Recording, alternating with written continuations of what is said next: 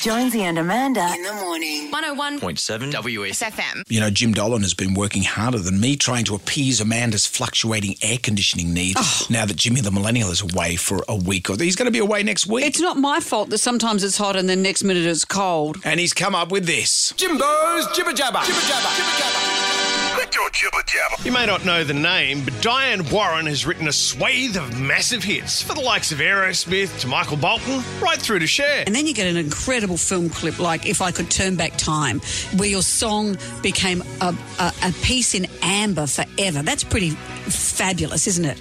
A piece of what? Like amber. It's locked forever in our public consciousness. Just like Cher. The same.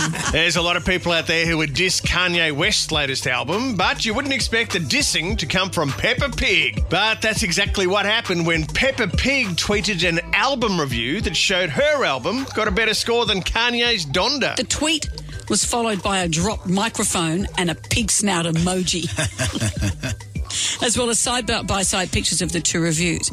Peppa deleted the tweet less than an hour later. Oh, Peppa went soft. Well, Peppa has a right to be frightened. Kanye might go and blow a house down.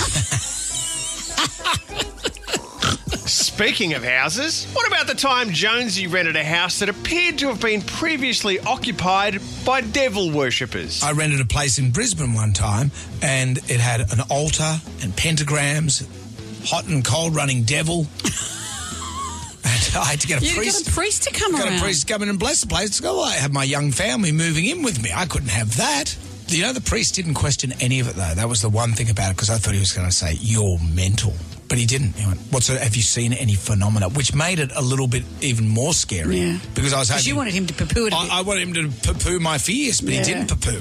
You poo-pooed yourself. Amanda had some baby speculation about Wills and Kate having a new baby. Jonesy, however, warns off having that fourth child. Because when you have kids, when you got two, it's Dream City.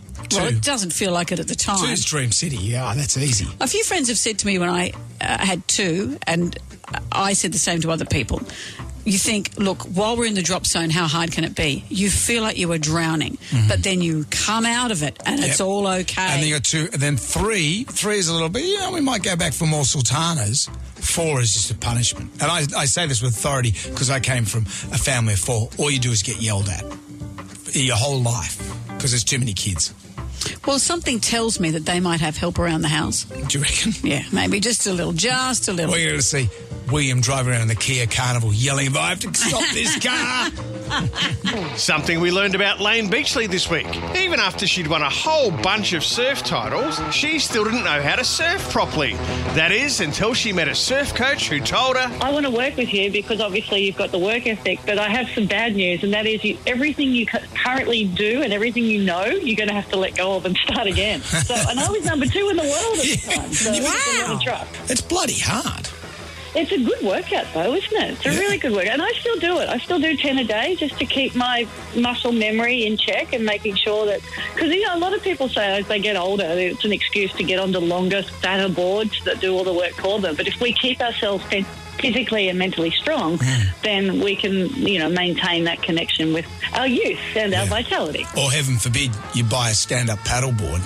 Oh, come on. That's just giving up. Music to my ears, Lane. Fastest growing recreational sport in the world, isn't it? This has been Jimbo's Jibber Jabber. Thank you, Jimmy D. Jonesy and Amanda in the morning. 101.7 WSFM.